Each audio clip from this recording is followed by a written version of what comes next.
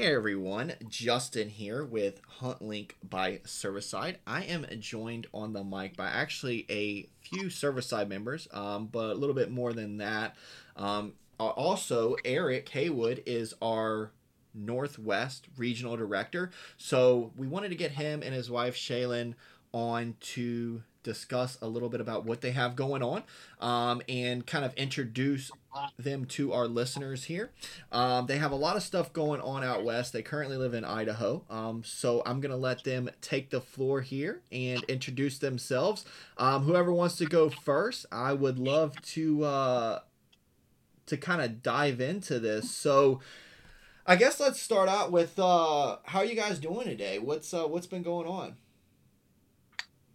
Well, we've been busy, man. We're trying to get this archery shop up and going, and in the process of building a reindeer ranch, which has been a pretty wild experience of deadlines. And yeah, the last couple months have been wild.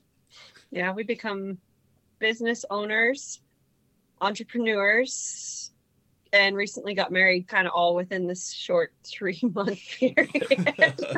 Yeah, that's definitely busy, and that's why we wanted to get y'all on because talking with y'all over the last few months, lot of pokers in the fire here, but I was like, we gotta see what's going on in the background because I know you guys have been a little quiet and doing your thing and grinding. So I had a few people that were have been wanting to go out west and starting to venture out west, and I'm like, we gotta get them on here. We gotta get the Heywoods on here and see what they got cooking. So let's kind of do a little icebreaker here. How did you guys get started out into hunting? I grew up in a hunting family. I'm Idaho born and raised. Half my family on my mom's side's from Oregon, and my great grandfather was like this huge, crazy, renowned hound hunter. And so he was like the state bear and cat hunter. And then on my dad's side, just kind of like your weekend warriors, plaid shirt, blue jeans. And so that was kind of the one time a year that our family got together. And so hunting was no different than like Christmas. We all looked forward to it. And then whatever was harvested, we'd always split up the meat amongst the family and stuff. And so it's always been, and it's the men and women. I mean, my grandmother's 90, she's turning 92 this year, 91. And she's been hunting for 81 years. And so she even killed her buck last year. And so my mom was there when I shot my first deer and, walked me through the field dressing process. So hunting has always just been a part of our lives. We raised our own pigs and beef and everything. And so that, where your food comes from has always been a big part of it. And that's what we had, I wouldn't say survived off of, but we rarely would buy meat ever. So it's always been a part of my blood. And then I just kind of stumbled into the hunting industry, I guess you'd call it. And was living out of my camper for a while up in the mountains and stuff. And I went to school and got my paramedic degree. And so after all that, I was just like, I'm done, and went and lived in my camper. I told my mom I was going to create a career out of hunting, and she laughed at me. She just thought I was crazy. I said, I don't know how I'm going to do it, but I'm going to do it. And here we are today, owning a hunting shop and hunting nonstop. Watch hunting, everything. Hunting is life. It is. It's an obsession. It's so bad. Everyone, they go on dates to watch movies. We can't wait to get home. And on a rare occasion where we actually can stay awake, we're watching hunting shows or researching hunting. Eating peak meals for dinner. That is our favorite date night. That's our favorite date night, where it's just us, and it's like, honey, you want peak? You want to watch some hunting and eat some peak? And it's like, yes. That's great. And what I love about that is it's not forced. I don't want to badmouth anyone, or if that's what they enjoy, like whatever. But you're not doing it for the gram. You guys are doing it because you love it, and you have that similar passion together. And even though we all hunt differently, and we all do our own things, and we all like our own things. So it definitely seems like you guys click on that front. And you coming from a huge hunting background, I mean, I wouldn't expect you to go much anywhere else if you wanted to go get off the grid. It's funny though, because growing up in such a strong hunting family, it was definitely different. Like, I think he was way more into hunting and a bigger hunter than I ever was. We were the weekend warriors. A long shot was 50 yards through the thick timber. And I come out here and he's like, well, you gotta, we're quartering it and packing it out. I'm sorry, what'd you say? Like, wait a minute. Why are we 7 miles from the truck? Why are you taking your jacket off? What's happening? I'm like, this guy's gonna kill me. But of course, just bullheaded. It's like, you don't say anything. And I'm like, I'm not gonna let him beat me at this. Like, no, I'm not. No. So it's I always have felt like his experience with hunting and his knowledge of hunting has way surpassed mine, and just trying to play catch up over the years, because it's just been, I don't know, his experiences I think are a lot deeper than mine as a guide. And so, Eric, how did you get started out in hunting then? Well, my story is kind of the exact opposite. I didn't come from a hunting family. We were, like, my dad was big into fly fishing, and I grew up in Jackson, Wyoming, so that's pretty much all we did. And then I went hunting with a friend and their parents when I was 13 or 14. And I've always been that kind of guy that likes a challenge. So I realized that hunting isn't easy. And I literally bought all the stuff. My dad helped me buy it. And at 17, he'd take me up north here and drop me off. And I'd be like, all right, I'll see you in 3 days. And I'd just go out there by myself and figure it out. And I realized I wasn't getting very much knowledge because, it was such a short time that I got spent out there. So after I graduated high school, I went to guide school and spent 3 years in the Selway. And that was probably the coolest experience I've had. And the way I looked at that was, instead of a weekend at a time or 1 week out of a year, I think I hunted 6 weeks every fall guiding guys. So I was like, man, that's 6 years worth of knowledge in 1 year. And I just really went out there by myself I've had friends I've hunted with, but until I met Shaylin, I couldn't click with anybody. And I think a lot of that's just my drive and do whatever it takes attitude. So I mainly figured it out solo, which wasn't easy 90% of the time. Well, sometimes I feel like too that makes you appreciate it a little more. I grew up in a hunting family too, and we learned stuff, but it was like how Shaylin said, it was a weekend thing. You split up the meat. There wasn't a lot of knowing what deer hierarchy or the game, as far as what you should let go and what's the best for your property. It was more so go fill the freezer, do it on the weekends, or when you're out of school. And I learned some stuff don't be loud in the woods, stuff like that. Basics. Your basic, your basic stuff. How to read a compass, drink water. You learn things like that, but how to get back to town. But I didn't learn in-depth things. And then when I got older, I was a lot of self-taught until obviously we got to the point of joining Servicide and was able to branch out and get different perspectives. Now I'm just obsessed with learning different perspectives. Even if it's the craziest, just off the wall theory, I'm like, well, I'm going to listen to it and see. And sometimes I'm able to pick something out of it and apply it, because the thing about it is no area is the same. And I think that with the hunting industry, you see that a lot, where this works. And I'm like, well, they all probably work, but it depends on your area, and sometimes you have to take half of one thing and half of another. I mean, I learned that hardcore in Florida from learning growing up in the mountains and then going to Florida, I was like, oh, I'm a good mountain hunter. I know what I'm doing. I kill game every year. Well, come down here, 2 years of nothing, barely even seeing game, and then it transformed into me being able to tag out multiple years in a row. But I definitely feel you there, man. Being self-taught, though, I don't know how it does for you, but I definitely felt, evolution's always going to continue, but I definitely feel like it makes you appreciate it.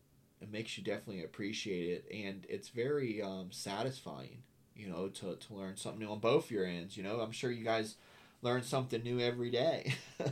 Oh, for sure. It takes it way past even just hunting. I mean, we talk about it a lot. We get asked that question as far as like, oh, well, why'd you buy the hunting shop? Or even as when it comes into like the hunting industry world, people will ask us, about some of the other shops nearby of like, oh, it's competition. And it's like, but it's not. Like you said, we're obsessed with learning every way, all the different ways. And at the end of the day, like it doesn't just teach you about the animals and like it doesn't matter what you wear, what you use. There's a million ways to skin a cat, and it's whatever works for you and whatever gets you out there, because we've seen not only at least for me, the mountains, in a way, we have this saying, like you either go out there to lose yourself or find yourself, and to see what it can do for people,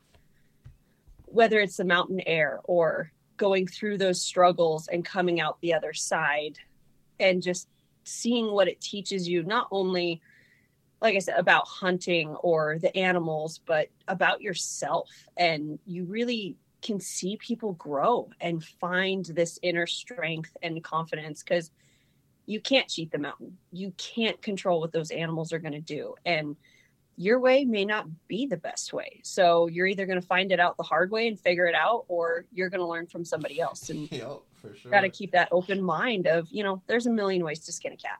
Yeah. And I think, learning to adapt too. I mean, as far as like elk hunting goes, there are never 2 days the same in the woods. And if you can't adapt to what the elk are doing, you really don't stand much of a chance. So like, if you learn one way, I'm not saying that way can't work, but not being scared to try a different way. And I think that's with business, life, anything. Yeah. And people get so wrapped up in, oh, I'm a tree stand hunter, I'm an elk hunter, I'm an archery hunter, I'm a long range precision hunter. And it's like, at the end of the day, I think, I don't know, the stats were something like in the United States, the outdoor industry is only 10%. I think archery is only 4% of that 10%. And it's like, it doesn't matter. We're all standing for the same thing of just get out there and do what you love to do. It's a passion and a privilege, and we all have that in common. And it's about keeping those traditions for years to come and being open-minded. Yeah, for sure. It always irks me when I see the division in the hunting industry, and I don't think I think it's definitely started to turn around. I think people are starting to be a little better. I mean, I'm not saying social media is getting better, but I do think that I do see a lot more people saying good job and attaboy kind of thing. But the division's crazy, because if people even understood a fraction of the like ammo that's getting shot our way from many different organizations throughout the country, even the world, they would probably realize that whether I'm a bow hunter or a tree stand hunter or a dog hunter, we all have the same enemy and the same cause. You'll have an archery hunter over here having a discussion about why they're better with a gun hunter or vice versa, and then you've got that state that just outlawed bear hunting or cat hunting, or whatever the case may be, change the draws, made it so that you have to use a draw for a local area, like, and all this is just going to the wayside. Not enough people are, I think, really understanding, like you said, you have to understand yourself. You can't be like, well, that Instagram person or that YouTuber does this, so I should do that and I'm going to have a great time. Like, it just doesn't work like that. You have to pick your own way of enjoying the outdoors, whatever it may be. As long as it's legal and ethical, I don't, there's really, like you said, there's no wrong way. Yeah, and I agree with that. Like, we all need to stand together. If you guys have something going on in Florida you want changed, I think the whole United States should be fighting for you. For sure. And No, vice versa. it's a lot, man. I mean, we can't even kill bears here, and it's what's crazy is I've been to these meetings, like the ones where you can vote on and stuff, and you can, it's open to the public. Anyone can go there. If you want to get 5,000 people to go to the front door, you can legally do that. And what's crazy is you get 2 or 3 people will show up, and usually they're a little, you also have to kind of be a polished, because at the end of the day, like, a fly is going to be more attracted to honey than crap. You can't just be like, wow, this is my view, and you either like it or you don't. You have to understand both sides and be able, I think, to rebuttal each other. But you'll have 2 or 3 people show up, and I get it. They make it hard. They make, at 10 o'clock on a Tuesday, 99% of your hunters are at work, or taking the kid to school or something. So, I get it. I get that there's obstacles, but you won't see a lot. And then, when it gets, turned down, you'll hear, that's bull crap. And I'm like, how many meetings you go to? I can't go to any. I'm like, well, you gotta stand up a little bit too. And I'm not saying that every time you stand up, they're not going to tell you no. I mean, a bureaucrat's favorite thing to say is no, because no has no consequences most of the time. So, yeah. But that's for another day with that rabbit hole. We'll let's dive back in here. So I want to know more about what you guys have going on. I know you just mentioned the shop. So tell us a little bit about that. So you guys recently purchased a shop in Idaho? We did. So I became a part of this shop in 2019, and this is a mom and pop shop that has been here at the time. I don't know. We're creeping up on 30 years or something like that. So I've known the family that has owned this shop, and it originally started as a gunsmithing shop, and then it over time grew to this all around hunting, fishing, firearms, and archery pro shop. Well, when his mom passed away, she was the head honcho. And, I told him, if you ever need help, I've always grown up rifle hunting. I don't know a lot about archery. I shoot a bow, and I don't know jack about fishing, but if you need help, let me know. And so the first week I started part-time, and after that second week, I've been full-time.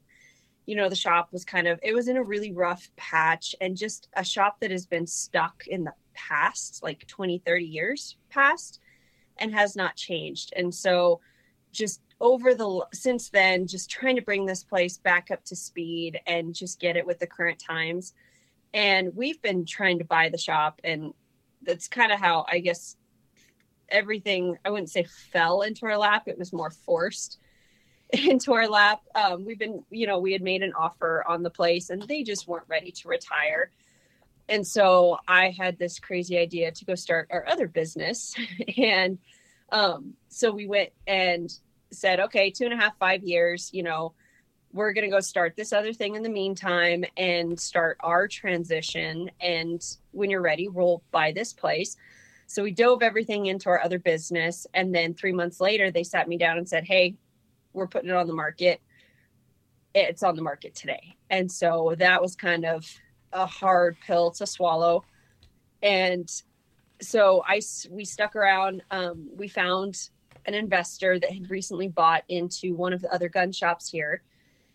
And because at the time the people that were going to buy this place were going to tear it down for homes. And this place has so many years of history that we couldn't let it go. And so we found the investor, and he purchased it, and he got so busy with everything that it got to a point. I came home one night and told Eric, we need to be prepared. I really think he's going to close the doors, and we got to start looking at figuring something out. Well, he gave us a call and said, I want you to take it and run with it. And we sat and talked about it, of like, you hear all the time, don't spread yourself too thin. Don't have too many irons in the fire, focus on one thing and be successful, which I completely agree with 100%. Really focus on something. However, we really felt like we didn't have a choice of, if we let this thing go, it's not only going to lose our hunting shop and our passions, but the entire community, is going to lose the shop. And so, of course, we said yes, and just kind of came to the conclusion that's like, I mean, if we had a dime for every time we said, I don't know how we're going to do this, but we're going to figure it out. We're always going to find a way. And so we bought the shop in April, and it's been me by myself during the time prior to us owning it. And then now Eric has his full-time job. And so, I mean, our days we're up at 4:00 in the morning, get him out the door. He goes to work. I get to the shop, open things up. We have one employee. He finally went full-time after he graduated high school. And then Eric will step in after work, and they'll try to work on bows. We have him apprenticing with our bow tech. Nice. And just trying to get the shop turned around and just get systems in place to try to get a smooth running ship. Right now it feels like it's herding cats and putting fires out. And then as soon as we go home, it's to the grind, building fence, this and that, dinner, homework if Sage is in school, and go to bed. We finally, I think I'll head to bed about 10:30, talk until we fall asleep, and start it all over again. So, I mean, gosh, that's so freaking awesome. Like hearing that you guys kind of took, I mean, you were up against it. It sounds like, I mean, it was either going to get bought or you weren't, it was going to possibly, I mean, who even knows if it would have stayed a store, if it would have got rezoned or whatever. But, and then employing, locals to help run it, trying to grow the tradition in them, because I think that's something that a lot of people kind of forget is like, okay, we're all in our 20s, 30s, 40s and up. But what about those teenagers that are coming out of high school? Like, at the end of the day, like, those are the people coming into the hunting space and buying licenses and becoming the next bow techs and becoming the next store owners. I mean, especially with everything that's going on online now. I mean, Amazon's been, like, I know, really hitting it on a lot of outdoor companies, just the way logistics are and all that other stuff. So having an old-timey store. I mean, I grew up where when you went to the hunting store, like, it was a treat. Like you got to look at all the stuff. You didn't know what half of it was, but you was walking around, and the animal heads on the wall, and all the trophies, the stories. I really like that you guys kind of took that. I mean, it sounds like with y'all's background, something like that was bound to happen. But it's nice that you got to continue the tradition. Yeah, it's great. I mean, when you look, like, our walls are plastered with photos still. And I still print out photos, like, and just, yeah, I think I grew up with, Tom's Tackle Shop and stuff. And so to see something like this just disappear and start going more towards the franchise side of things, it just kind of, it's letting that tradition. And so we just felt that we were going to take it on and somehow trip and fail ourselves forward every day. Well, I mean, just keep moving forward. I mean, the hardest things that you go through, I mean, usually, I mean, in my opinion, they definitely make for a better future. And it almost makes me feel sad that there aren't more I guess people taking these types of opportunities, 'cause like you said, it becoming a franchise. Like, there's so many hunters out there that never got to experience that hunting store vibe, like that, or that hunt camp vibe. I mean, that's one thing we try to do at Serviceside is bring that back. Obviously, it's a little more virtual. We do in-person stuff, but you kind of have the best of both worlds. But it's just crazy that think about how many people, hunters out there coming into the world, like, aren't getting to experience, like, going to your local shop or sitting there hearing all the old timer stories, whether they're true or not. We love it. I mean, there are days it's frustrating because you're like, I have so much to do and I don't have time to listen to a 2-hour hunting spiel.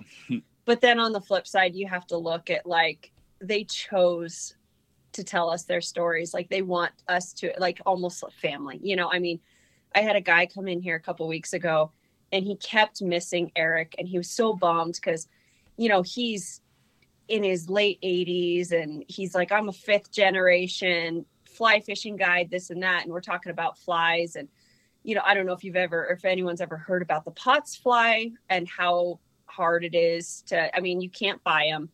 And it's like this wonder fly that works for everything. And he went and made a Potts fly, which takes a ton of time.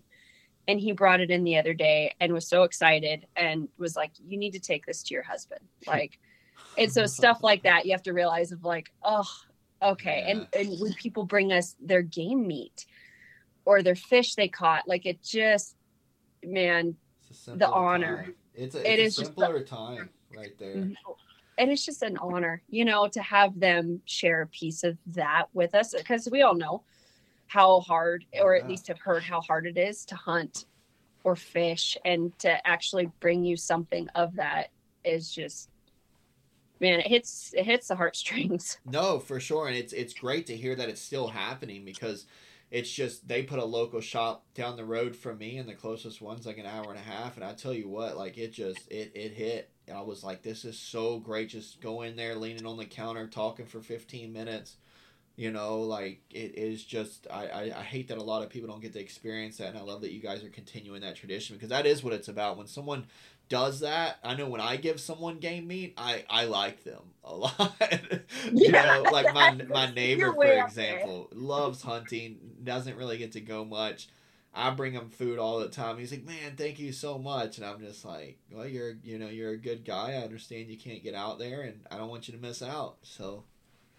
Yeah, and that's how we look at this too, is like we want it to be an inviting atmosphere for everybody. You go to those bow shops, and a lot of times you feel like they look at you like you might be kind of uneducated, which a lot of hunters are. Like if you're a beginner hunter and you walk into a pro shop and you're looking at racks of bows and accessories and you don't know what to do, a lot of times it can be uncomfortable. They can walk out, or even I hate to play that card, but I know when I walked into my first bow shop, like it was really intimidating. Or buying my first pistol of, you don't know jack. You flip over the price tag once and you're like, all right, I'm out. Yeah. And that's for guys too. You see a lot of guys come in. It's like, they're kind of looking around. You're like, oh, can I help you? Oh, just looking. Okay. And then you check back in with them. And they're like, yeah, I just bought my first bow. It's like, okay, here we go. Like, let's get you started. You got to start somewhere. Everybody has started somewhere. Yeah, for sure. It's definitely intimidating. It can be, for sure. And, even like, I know a lot of bow shops, like the internet, man. Yeah. We call them the internet warriors. They come in here with their bow and, they're like this and that and the other thing. And you can tell, like, okay, this guy's he's I don't know. Rabbit hole. Yeah, he just goes down the internet rabbit hole, right? And, it's a lot of shops. I've seen it before where bow techs will treat those people pretty poorly. They're like, I've heard guys say, you don't know what you're talking about. Like, so trying to prevent that kind of stuff too, and just make it a comfortable atmosphere, which again shoots us in the foot, because we get those customers that they just come in to talk. They're like, oh man, I like those guys down at Summit Archery. So I'm gonna go. You're over here trying to get a million things done, and I get it. I actually run into that often, and it's one of those things. It's a catch-22, and it's bittersweet. It's like, yes, I do want to talk to you, and I want to give people the attention that I feel like they deserve and the respect that they deserve. And if I'm answering emails, worried about my next phone call, worried about the podcast having a few hours, I feel like I'm not really giving them the respect that they deserve to be telling me this. Like you said, Shaylin, like if they're willing to tell me this, obviously I have a spot in their heart, or I mean something to them, or they wouldn't be taking their time to do this. And I feel you, man. I definitely feel y'all. It's one of those things where it's trying to find that balance of, well, I have 80 million things to do before I have to make dinner, fix fences, and get the kid. Like, Well, we have to remind ourselves of that constantly. And that goes with us, to not lose us. And, there are times it's like, you know what, let's just go for a walk or let's go for a drive, because everything else is, and it's a trial by fire. I'm not a bookkeeper. I never said I was going to be a bookkeeper. I don't know marketing, nothing. And here we are learning and stumbling our way through learning all these different things to run a business, and the difference between working on a business, in a business, customer service, and then ourselves, at home. And just reminding ourselves that it's like, no matter what you have, every day we're putting out fires that are catastrophic level. I mean, there's some days it's like, well, we may not have a building next week. Where are we going to go? This and that. To, obviously finances is a stress for anyone when it comes to a business, and getting the right inventory and stuff, and then going home and you're physically exerting yourself. Typically we're doing Mountain Tough workouts in the afternoon, and that's an hour and a half, 2 hours of beating yourself up, and going home and beating yourself up with a fence post. And then just, reminding ourselves that no matter what's going on, like if it's a customer in front of you, they don't need to know about it. So put a smile on your face, listen to their story, because it's a huge honor. And then going home and making sure we're good about not taking frustrations out on each other, because, or even Sage, our daughter, and snapping if she doesn't put something away or close a bag of chips. It's like, okay, we need to remember that we're not frustrated with anyone else for telling us a story, or it's not a waste of time. It's situations. And so keeping that in check is a big thing. Yeah. And we knew this was going to be the hardest year of our lives, probably, when we signed up for all this. But, having that goal, like that 5-year plan, that's what we look at constantly and keep talking about, because the idea of both businesses was one's busy one time of the year, the other's busy the other time of the year. And then working towards finding those people we can trust to run our businesses, to free up more time for family, hunting. Like, that's our goal. For sure. So always keeping that at the forefront keeps us going, because, I'm sure just as well as we do, like 19, 20-hour days, 7 days a week, you burn out fast. Oh, when you're not working, you're still working on something. Oh yeah, there are some days you want to cry yourself to sleep, but you don't even have the energy to cry yourself to sleep. If there was 100 hours in a day, we could easily fill them. Yeah, for sure. No, 100%. And then you start thinking of, I always, something me and Allie always talk about. I feel like my to-do list gets bigger and bigger, and she's like, I don't think I've ever seen a to-do list get smaller. It's just. But you know what? That just means you're living to the fullest extent. And, if you keep pushing those hard times, I'm sure when Jimmy started Serviceside in 2011, it was, oh, this is fun and this is enjoyable and it's a hobby. And, okay, we're starting to evolve. We're starting to get traction. Okay, this is great. People love this. We want to help people, to where we are today with, over 1,000 members throughout the country. And these are all great people. And it gets, I remember back in the day when I remember seeing those late nights and them up at 10 o'clock editing videos and doing all this stuff, and I'm sitting here like, he's going through school. He's also runs a chiropractic business, so he has doctors that work for him, so just so much. And then when I came into the inner workings of Serviceside and I got to see all that, I'm like, wow, this is hunting. Being in the hunting industry is just so much more than hunting. Like, honestly, I even if you make it a priority, it's definitely one of the smallest parts, and you definitely enjoy it, and I always make the most of every trip. But that just shows you're living. You could just be on a couch somewhere doing nothing. Yeah, and that's like, I've always wanted to be in the hunting industry too. I like the guiding aspect because it was helping people. I'm just one of those kind of guys, like, I haven't personally shot an animal in 2 years because I've let Shaylin shoot them. I'd rather see her be successful than myself. It's just kind of the way I've always been. But, like, I kind of lost my train of thought on that. Well, and Geo, the bull, that's Yeah, I mean, to just help a people. quick story. Like, we went deer hunting 2 years ago and struck out. And right before we left, I watched a about 350 bull come into the head of this canyon. And we were like watching him, and it's like, man, that's a nice bull. And we didn't have elk tags. So instead of driving away, I was like, hey, can we get a hold of that kid that our taxidermist has been taking hunting for 2 years that hasn't shot anything? So we made some phone calls and got him up there and walked him in on that elk, and he shot it. And I mean, Shaylin was like, that was the most rewarding thing I've ever experienced. His and I'm dad like, that's was why there. I love it. Like, yeah. his dad was there, got to see it. Awesome.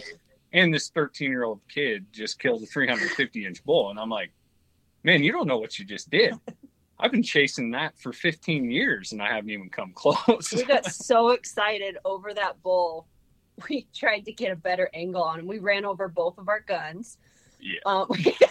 Like, there's always something that happens with us. But like, you know, and it's just like that, paying it forward, I guess. Like, he got to experience his first harvest. We got to experience it with him. And his family was so grateful that, like, his dad just disappeared at one point when we were processing this elk. And he hiked clear to the top of the mountain to get service. And his wife went to the grocery store, got all the stuff to make like a full carne asada spread, went to the taxidermist's house. And by the time we packed that bull out, there was a mass amount of food to thank us for what we did. And I'm just like, those are the moments I live for. Yeah. Oh, yeah. And we do. And like, I don't know, that plays a huge part in, you know, why we became members of Servicide and bought the hunting shop, is like helping. I mean, me with a paramedic background, like, we both have been in the industry of helping people from the get-go. And, you know, we're a big part of Hunt of a Lifetime. And those are, I think we've helped more people harvest animals over the last couple of years than we have ourselves. And, you know, taking those kids out with Hunt of a Lifetime, and, you know, they've been stuck in hospitals and stuff, and to see them harvest an animal, or it just, I don't know, helping people harvest something has just been a huge passion of ours, because they get to see what we get to experience a lot of the time, and to share that with them and bring them into our world. It's a good feeling. You know, it really is. It really is. And those that have experienced it, you know exactly what we're talking about. I myself enjoy. Yeah, there was a time where I was having more fun getting other people on turkeys and hogs down here, and not saying I didn't enjoy it myself, but it was like every time I was going, I was calling someone either in Servicide or someone that had been begging me to go, and I'm like, hey, I'm going this evening. You want to roll? You know, you're a shooter. And I even went and took one guy, and he was like, you're not going to shoot? And I'm like, nah, man, that's all you. Like, if you can get the second one, go ahead and get the second one too. I'm like, that's all you. I want you to enjoy it. And it is. It's so rewarding, because, I mean, all you're doing is not pulling the trigger. You're literally doing every single thing else required to harvest that animal. So it's rewarding. I love it. But real quick, before we jump off this topic, I want to ask you guys a little bit more about Hunt of a Lifetime. I mean, if you want to throw a plug out for them, if someone's interested in being a part of that, how can they get more information? Yeah, so I think it's huntofaLifetime.org. Mm-hmm. But it's probably one of the coolest organizations I've had the pleasure to be a part of or support, because they take kids under, I think, 21 with terminal illnesses hunting, and they don't turn anybody down. So if 50 kids apply, they take 50 kids. Like, as volunteers, we figure out how to make the money to support that.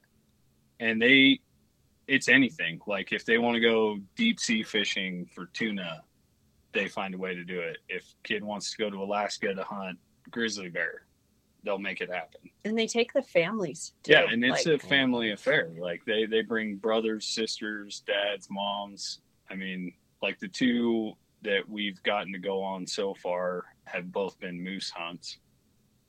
And it's really cool to see, because a lot of those kids have spent a lot of years in the hospital super sick, and they get to go out in the mountains and be a kid, and it's probably the greatest thing we've cool done, hands down. Like, and it touches your heart forever.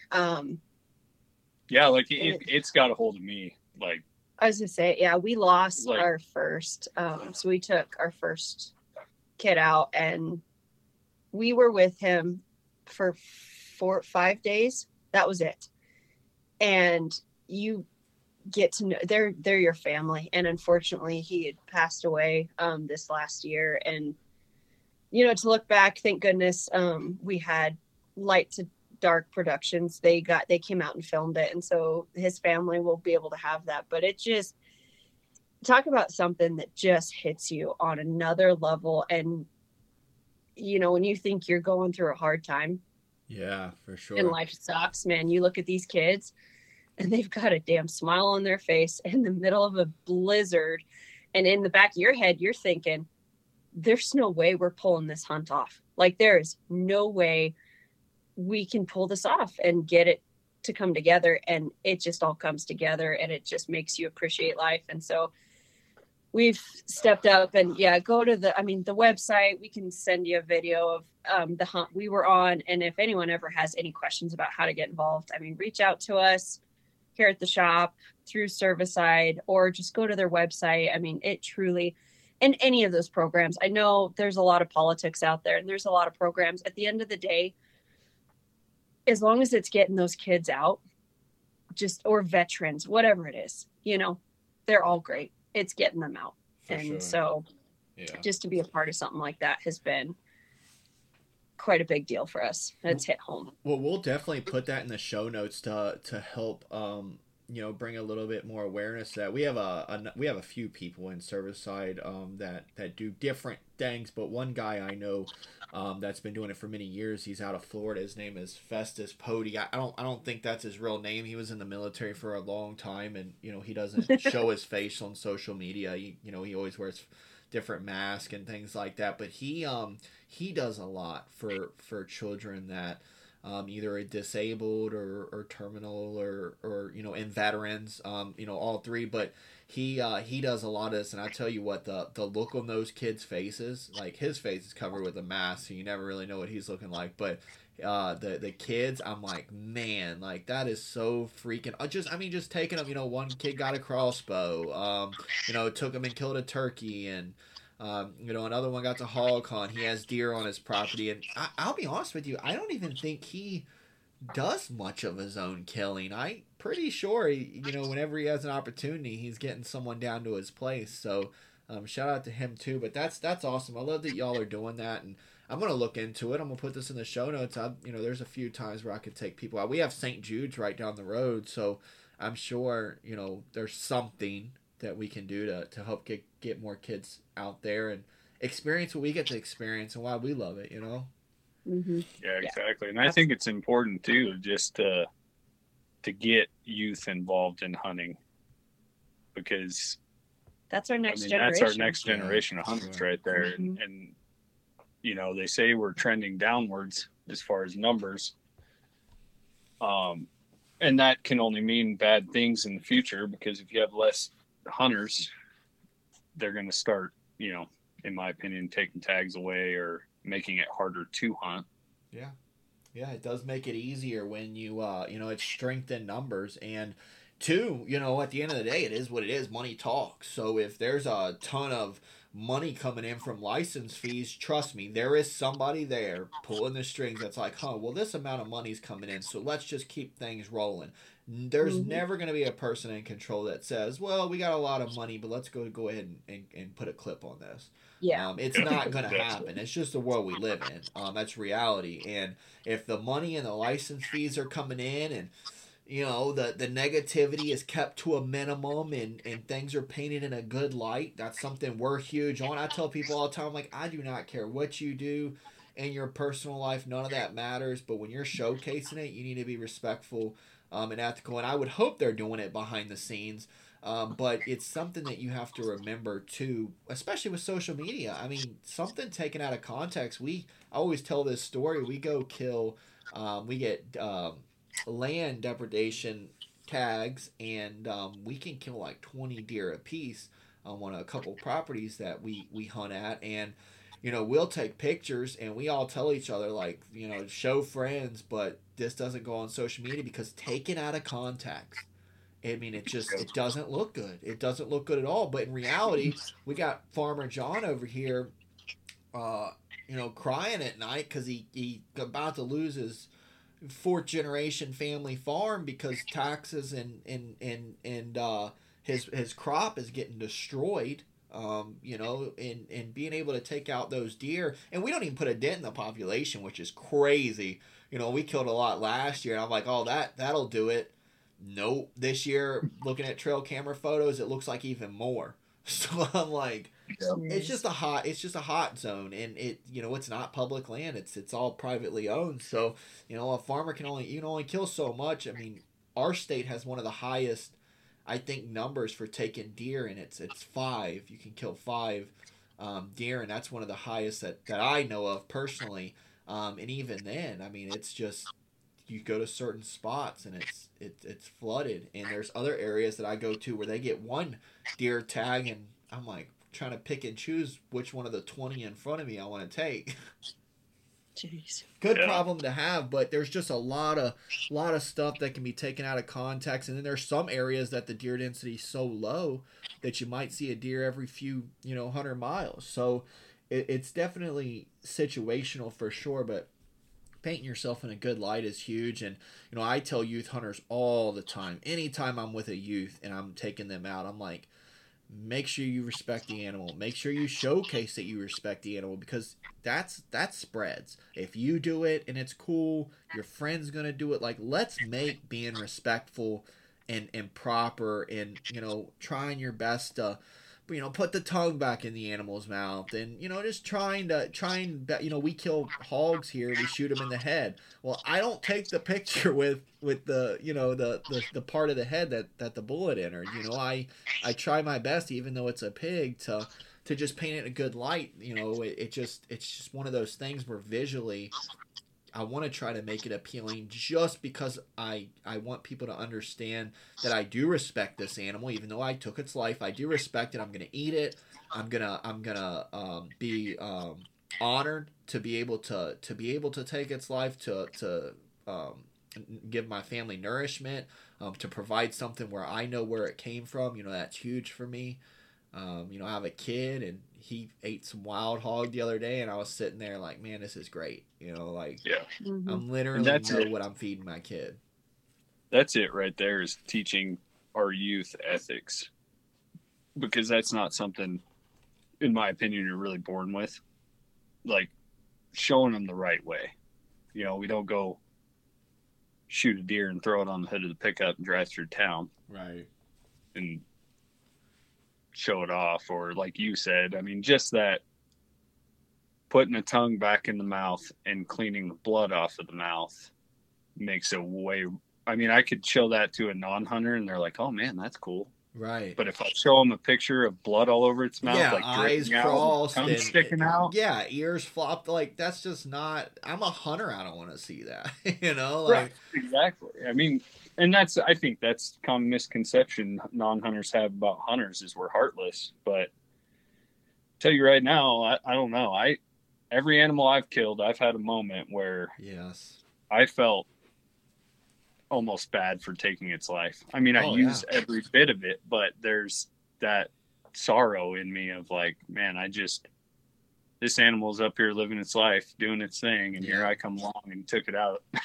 Dude, we deal with that a lot, especially in our area. It's a very north and south kind of feel here. There are certain topics, and there's certain places that it's like, you don't walk into that store or this town with camo on, there's, because it opens the door for just, I mean, if anyone could ask questions, if you want to listen and learn, by all means. But marketing wise, we love sharing photos of our hunters and our customers and stuff, but it's just making sure that not everyone agrees with it, however, making the best. I mean, you've all tried taking blood out of clothing. I mean, taking it out of a photo is ridiculously tough because they want to share, but just trying to keep in mind other people seeing it. And even when we publish photos, there's a good chance that I've worked on it for an hour trying to get the blood removed or just cleaning images up. Yeah, being mindful of, like you said, you're not going to show a hole in the side of a hog's head. Right. And we can say it's just a pig or blah blah blah. It's evasive. But that doesn't matter. None of that matters. Yeah, it's as simple as like you shoot an elk and the entrance hole has blood on it. Put your backpack or your bow in front of it, something to hide it. Don't walk into a grocery store in Sun Valley covered in blood and cow and heat urine, because that's not painting a very good image of hunters. It's not, and at the end of the day, like there's probably some people listening like, oh, I do what I want. Well, you can you can always do what you want. That's the beauty of living in a free country. But the thing about it is, like, if you want to continue this tradition and if you want more, I have plenty of friends that do not hunt and do not even fish. Plenty of them. And I tell you what, not one of them, at least from what I understand, thinks I'm just like a cold-blooded killer, or even working in the hunting industry, like that's all I care about is killing stuff. And I have a, maybe like this, what do they call it, a psychopathic tendency to want to take, like, none of them say that, and they all understand because they know I always try my best to respect the animal in any way I can. Now, sometimes it can't be happen. Sometimes you can't happen. So that's like you said, maybe put something in front of it. Put someone else in front of it when you do the photo. But I want someone to look at something and be like, okay, yes, he did take a picture. She did take a picture, and they wanted to showcase that memory. This is why I do it. It's not for clout. If you were to go to my Instagram right now, you'll see a few pictures of fish, a few pictures of turkey, a few of hog, but it's usually I'm with someone. And there's a reason behind that. I never wanted to paint myself as, look at me. Like, just look at me. Look at all this I've done. All that's for me. It's in a physical photo book, and it's in my house. People come over, I'm like, hey, you should check out my photo book. It's not, well, let me follow you on Instagram. Well, it's not on Instagram. It's not on Facebook. Yeah. I put very little. Well, I think that's kind of a learned thing too, right? Like, when I was younger, I was all about like, oh, I want to show off all these animals I shoot and how good of a hunter I am. But the one thing that turned me around was that Hunt of a Lifetime program. Because the president of Idaho that we went with, just listening to him talk, like, when we made this video on this moose hunt, he wanted nothing to do with the video. He didn't want to be in it. He didn't want to talk in it. He's like, that's not why I'm here. I'm here to provide this kid with the experience they want. It has nothing to do with me. And I think a lot of people in that position can get that misconstrued. Like there was a past president that was using it for his benefit. Like, I'm going to go check this outfitter out in Alaska to make sure he's up to snuff for us to send this kid to. And I'm like, well, that's just for his benefit. He wanted to go hunt caribou in Alaska. Never took the kid. Yeah. And that's what it is about. And this isn't a shot at anybody. This year, I'm actually planning to showcase pretty much all my season unless something happens. Now, for those that don't already know, I took a hiatus. I haven't created content in, gosh, probably 2 or 3 years. I've been the one on the other side putting the content out or finding it or whatever. And I did that because I felt personally that I was getting away from my roots. And I'm not a religious person, but I felt like I was losing my faith. I was losing my myself. And I felt like where I notice, I'm somebody that when I notice something, I either I change it immediately or I correct it. That's just how my mind's wired. It's be better.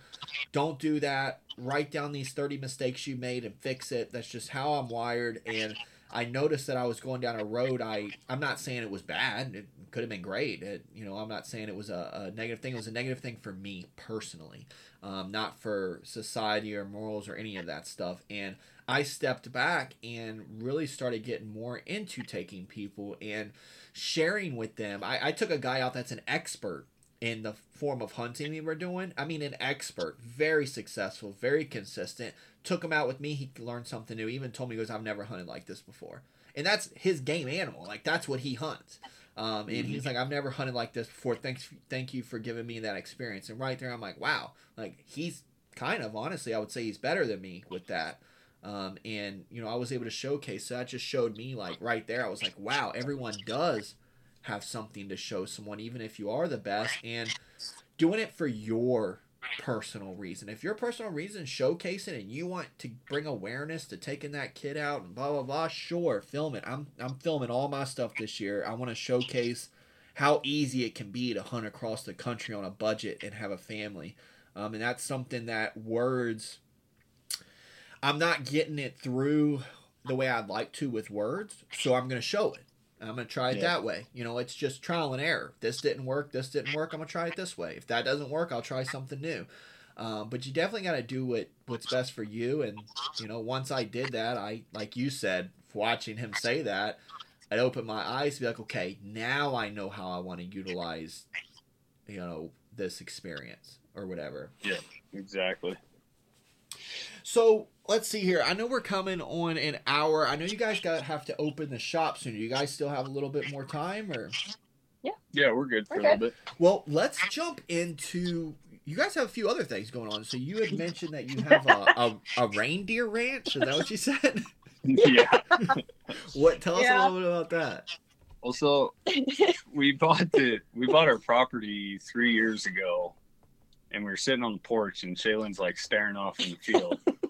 I'm like, what are you thinking about? She's like, I'm thinking about reindeer walking around in that field. And I was like, what are you talking about? Oh, man. What'd you... I'm like, I don't know what planet you're sitting on. How many beers have you had? I'm like, there's not going to be reindeer walking in that field.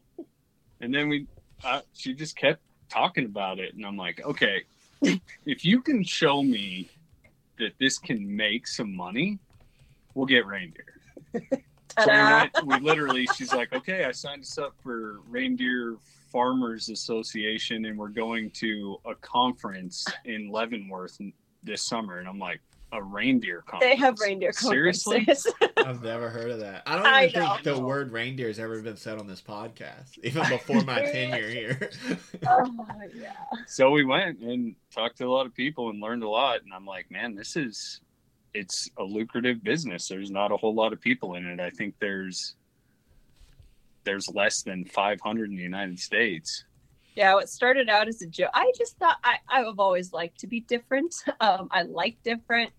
And I just kept kind of seeing people with them. I'm like, you know, I always wanted like a pet fox. Like, I mean, I blame my grandmother in that, because growing up, my mom, you know, with my grandpa being such a big hunter, I mean, they raised baby bobcats, skunks, possums. They had a pet deer named Twinkle Toes. Like, I wanted, you know, I was like, oh, I want a pet fox. And then it was like, I want a pet reindeer. Like, I just would randomly see it. And I'm like, all right. And then Hebrews like, well, you know, is it a business? And we started talking to people. And I mean, I will admit, the first person we talked to, they had been in the business for 30 some years. I mean, even hearing it come out of his words, I mean, when I hung up the phone, it was like, that guy's high. Like, there's no, like, this is so insane.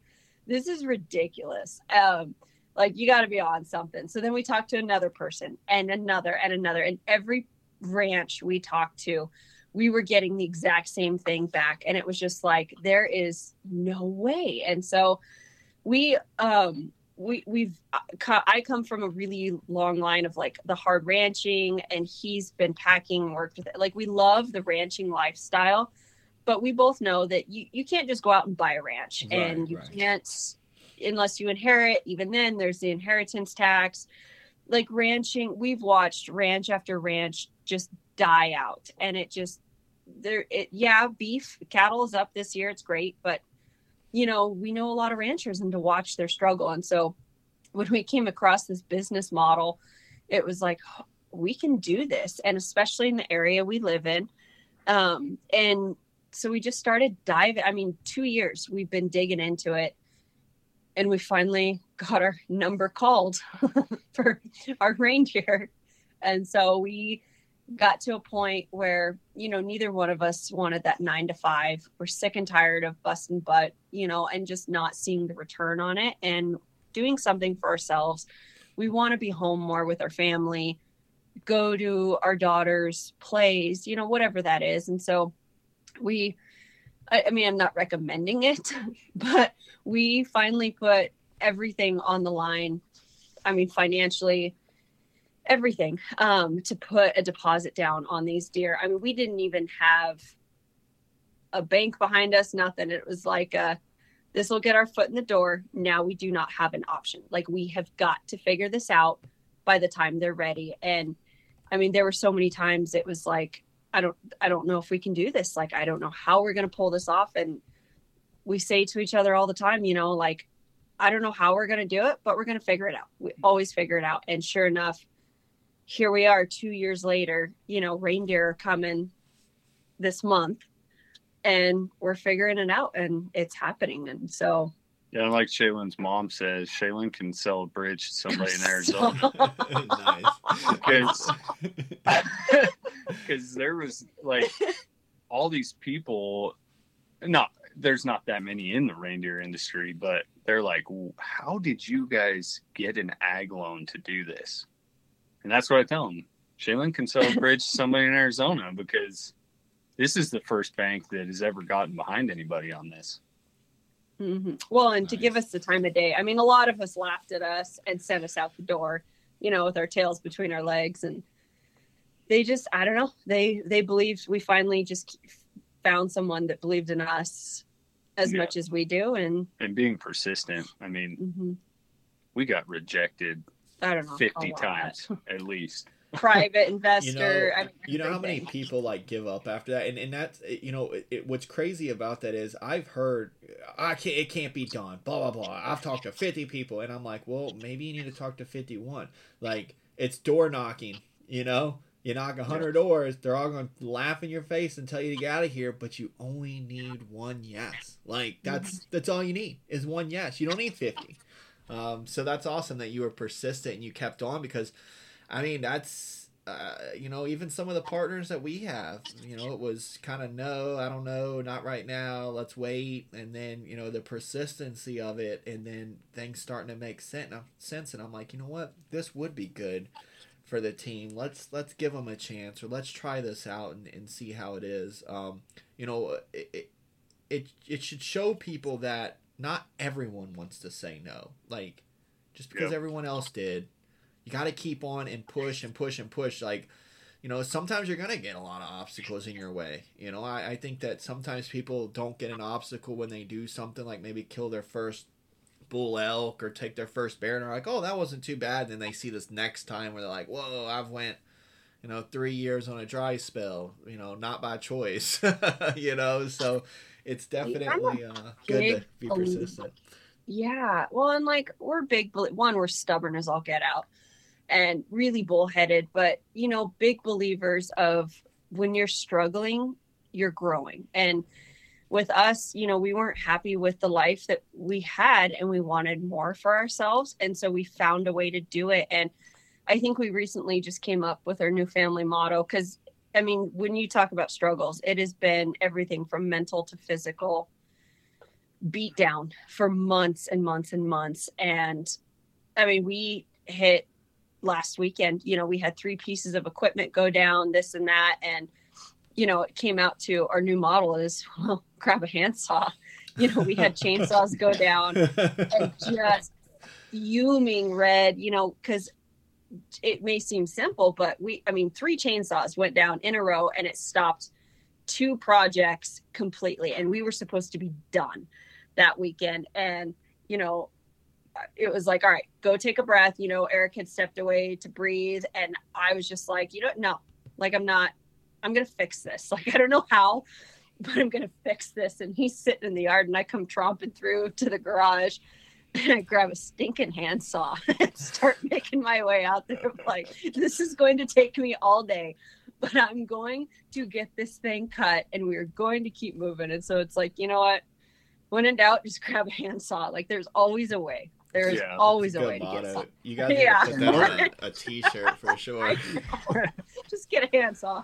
And we're believers in that. Like, you can't be successful or grow when you're comfortable. No. And this has literally been the hardest year I've ever endured in life. Everything. And there's been 50 times where I've sat and thought to myself, when I was doubting that all this could be done, that I'm like, this is where people give up.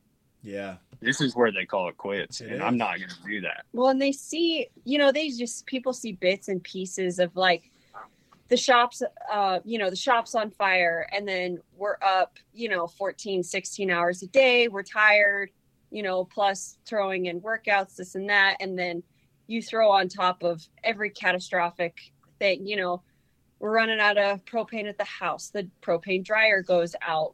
The truck tries to catch on fire. The roof leaks. The roof leaks. Mold in it. Try to bring a tractor up. The tractor blows a tire. I think we fixed 3 flat tires. Rebuilt the front end of my truck. Now the back. I mean, just everything that happens. We rent a skidster. Well, the bolt breaks in the skidster, and nothing's open on set. Like everything else tacks on top of it, and it has definitely probably been the hardest couple of years we've ever gone through. And it's hard when you're sitting there at night sometimes and wondering, what the heck am I doing here? Like, what are we doing? But then you look back at where we started, and it's just like, I mean, we've pulled off every time we come across something hard to where, I mean, we had the well go dry twice, and every time we just don't know what to do, we'll end up sitting together and it's like, you know what? Look at everything we've made it through. There were so many times. It's just another time where we just don't see it now, but it's going to work out. We're going to get past it. And when we get past it, guess what? There's going to be another one right there. It's just, it's a test. Everything is a test. And it's whether you're just going to quit or not. If you don't quit, you're going to make it through every single time, regardless of the situation. I mean, most of the time, if you look at, and unless you've inherited or a trust fund or something like that, most of your most successful people, and this is in any industry, not just the hunting, are when they've worked their way through their 20s, coming into their 30s or after, because they've went through the turmoil, the pain, if you will, and they either gave up, switched gears, or they pushed through and made it. I couldn't name one person that was like, oh, I tried this and it was a success the first time. I know people that lie about it, just like I always hated the expression self-made man, self-made woman. I'm like, no one's self-made, or you there's no way you're at where you're at without a friend or your significant other. Maybe your kid motivates you. Maybe that bank gives you the loan. You can't. You're not self-made if someone's done something like that for you. It's a thing where you've pushed through the obstacles and you either make it or you don't. Well, you're gonna fail. Everybody will fail. Yeah. We have failed on a daily basis, and not just like little fails, like, oh, I forgot to grab this out of the house. I mean, like hard failures, like really bad failures. Damn it, that was another failure. I'm like, all right, we'll just keep failing until we succeed. But you fail forward. Yeah, for sure. Like, because you will always learn something from that experience. There's a reason you're going through that. Like every challenge, there's some reason and some lesson behind that. Whether you may not see it at the time, I mean, as long as you don't quit, you will get through anything. Yeah, and Shaylin said it to me one time, or I read it in one of her posts, like, God won't put anything in front of you that you can't handle. And I'm not super religious either, but that kind of hit home with me. Oh, it does, man. You don't even have to be religious to understand or to feel, the power of words like that. Like it really is. It's it's definitely one of those things, not jumping down religion or anything, but at the end of the day, like, there is something greater than you, whether you acknowledge it or not. So it's a simple fact of, these obstacles are put in front of you for a reason, to make you better. Because like you said, Shaylin, no one knows where they're at until they look back. We've all seen it. It's like, I mean, take something basic like losing weight or working out. Like if you look at your body every single day, you're like, oh, I'm not seeing progress, or this, I'm eating right, I'm exercising, I'm doing everything I'm supposed to do. Why isn't this working? Then you look at a picture from 6 months ago or last Christmas, and you're like, whoa, like, what happened? You're not gonna see it. Your eyes and your mind are, when they see things like that, they try to understand it in the now tense, not what it was. So sometimes you have to take that second and be like, okay, this sucks. Let's look where we were before. Last time the well was dry. This time it's just a bolt on it. Like now, you're able to. Now we have the jugs of water. Hey, like... I've been there. I'm really glad I grew up dirt poor. I mean, I grew up dirt poor. Like we didn't know what money was until I pretty much joined the military when I was older. And our hot water ran out for a few months. I was actually out of town on a hunting trip. I have a newborn. Come home, water's out. I'm doing everything I can to fix it. I'm not a handyman. I don't claim to be a handyman. I don't like touching that stuff. Can I use common sense and watch a YouTube video? Sure, I'll figure it out. But I would rather just pay an expert or talk to someone that knows what they're doing. Well, it got to the point where even the experts were like, we don't know what's going on. We put 3 hot water heaters in. As you know, hot water heaters are not light, so I'm having to carry stuff out. We have code issues. We have building issues. It's all these issues are piling up over a stinking water heater. Come to find out, we figure it out. We went a few months, and we were boiling water. We were filling up boiling water, doing dishes, cooking with it, doing the baby's bath, like doing our baths. And I'm like, I'm so glad I grew up like this, because I probably wouldn't even know what to do in these situations, Yeah.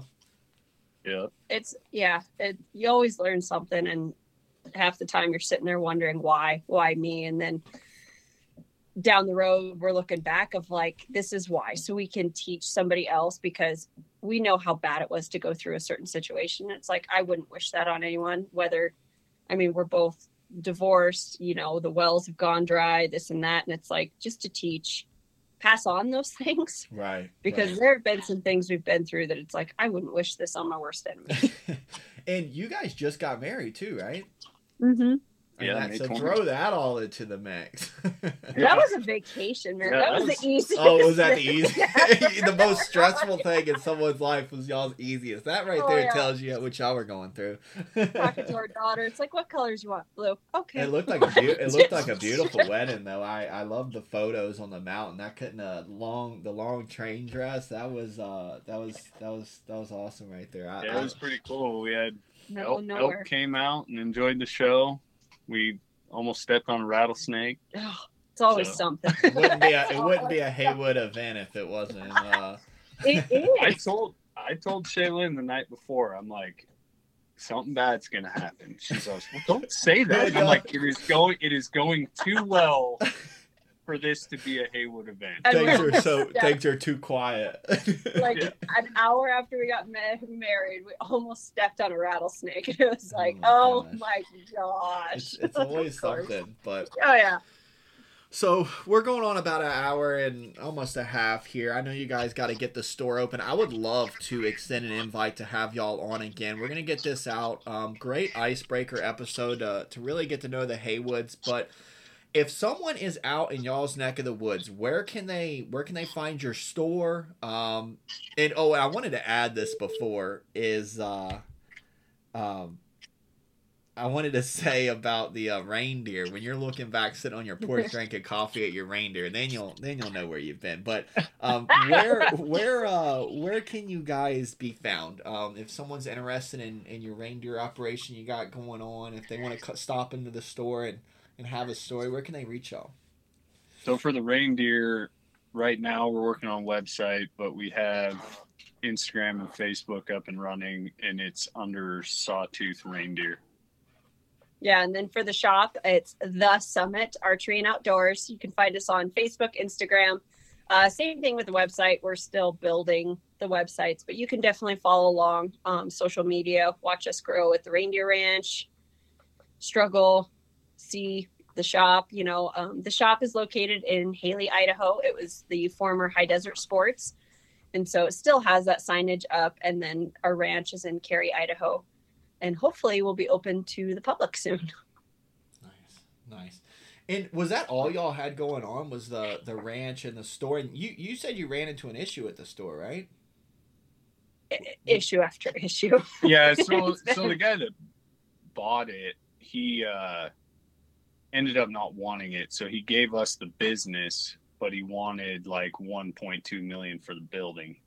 Oh, I got you. So now we're in this spot where there's another owner that's going to buy the building, and there's a bunch of different stuff with his loan that he has to occupy 50% of the building, which is going to cut our space down tremendously. So we're going to have to remodel the whole shop, move everything around. And then this last week there was some issues, and the seller was going to back out, sell it to somebody else, and they didn't want us here. So now we're like, we were going to be, but we have a home. We still have a home as of today. Right now, but we had to go into that mode of, we need to find something else now in case this happens, so we can move this whole store. Right. Just being proactive. I thought, and I know we didn't bring it in there. I was like, I don't want to put them on the spot, but I knew you guys were going through even more trials and tribulations, like with the store than what had, originally how it started out. I know I was talking to Shaylin a while back, and I think almost when you guys first started doing it, and she was telling me about all the little speed bumps y'all were hitting, and I'm like, oh man, it definitely sounds like it got worse, but you guys are being persistent and pushing forward, which, I mean, that's what you got to do, Yeah, it's definitely gotten worse. I mean, everything from finding out taxes weren't paid to, I mean, it's everywhere you look, there's been a fire. However, we have a roof over the shop, we have a home, and no matter what, like we said, we'll figure it out. I don't know how. Especially together, especially being able to do it together, Yeah, and like the kid that works for us, he's got a girlfriend, just graduated high school, and he said it multiple times. He's like, I don't know how you guys can do this together, because if me and my girlfriend went through a minute amount of this stuff, we'd kill each other. Communication, number one. I would probably say the same thing about a lot of things in life until having a kid, and then I never understood the expression, kids are the best times of your life. I mean, the absolute most glorious times of your life, and they're the absolute worst. And I'm like, oh no, that doesn't have any merit. Like there's no, they can't be that bad. And then I've experienced, and it's not just, the kid misbehaving or something. I mean, anything, a choking scare, or, when your kid's upset or sad or doesn't feel good. I mean, those are considered the worst times too, because you can't do nothing about it. So it's definitely a lot of mix. But after you experience those types of things, I mean, there's two types of people. There's people that push forward and overcome and try their best, and then there's people that are like, this is too hard. They cross their arms and they sit down and they pout, and then life just keeps moving, without them. Don't give yourself a choice. There is no choice. You can't. Yeah, I mean, one foot in front of the other. If I can do it, anybody can do it, man. Yeah. I work a full-time job. I tune bows and building a ranch, plus taking care of Kid, the daughter gym, full-time, everything, working out. I mean, it can be done. You just got to find a way. And that was a huge reason why I wanted to get old 2-8 Misadventures on here, was because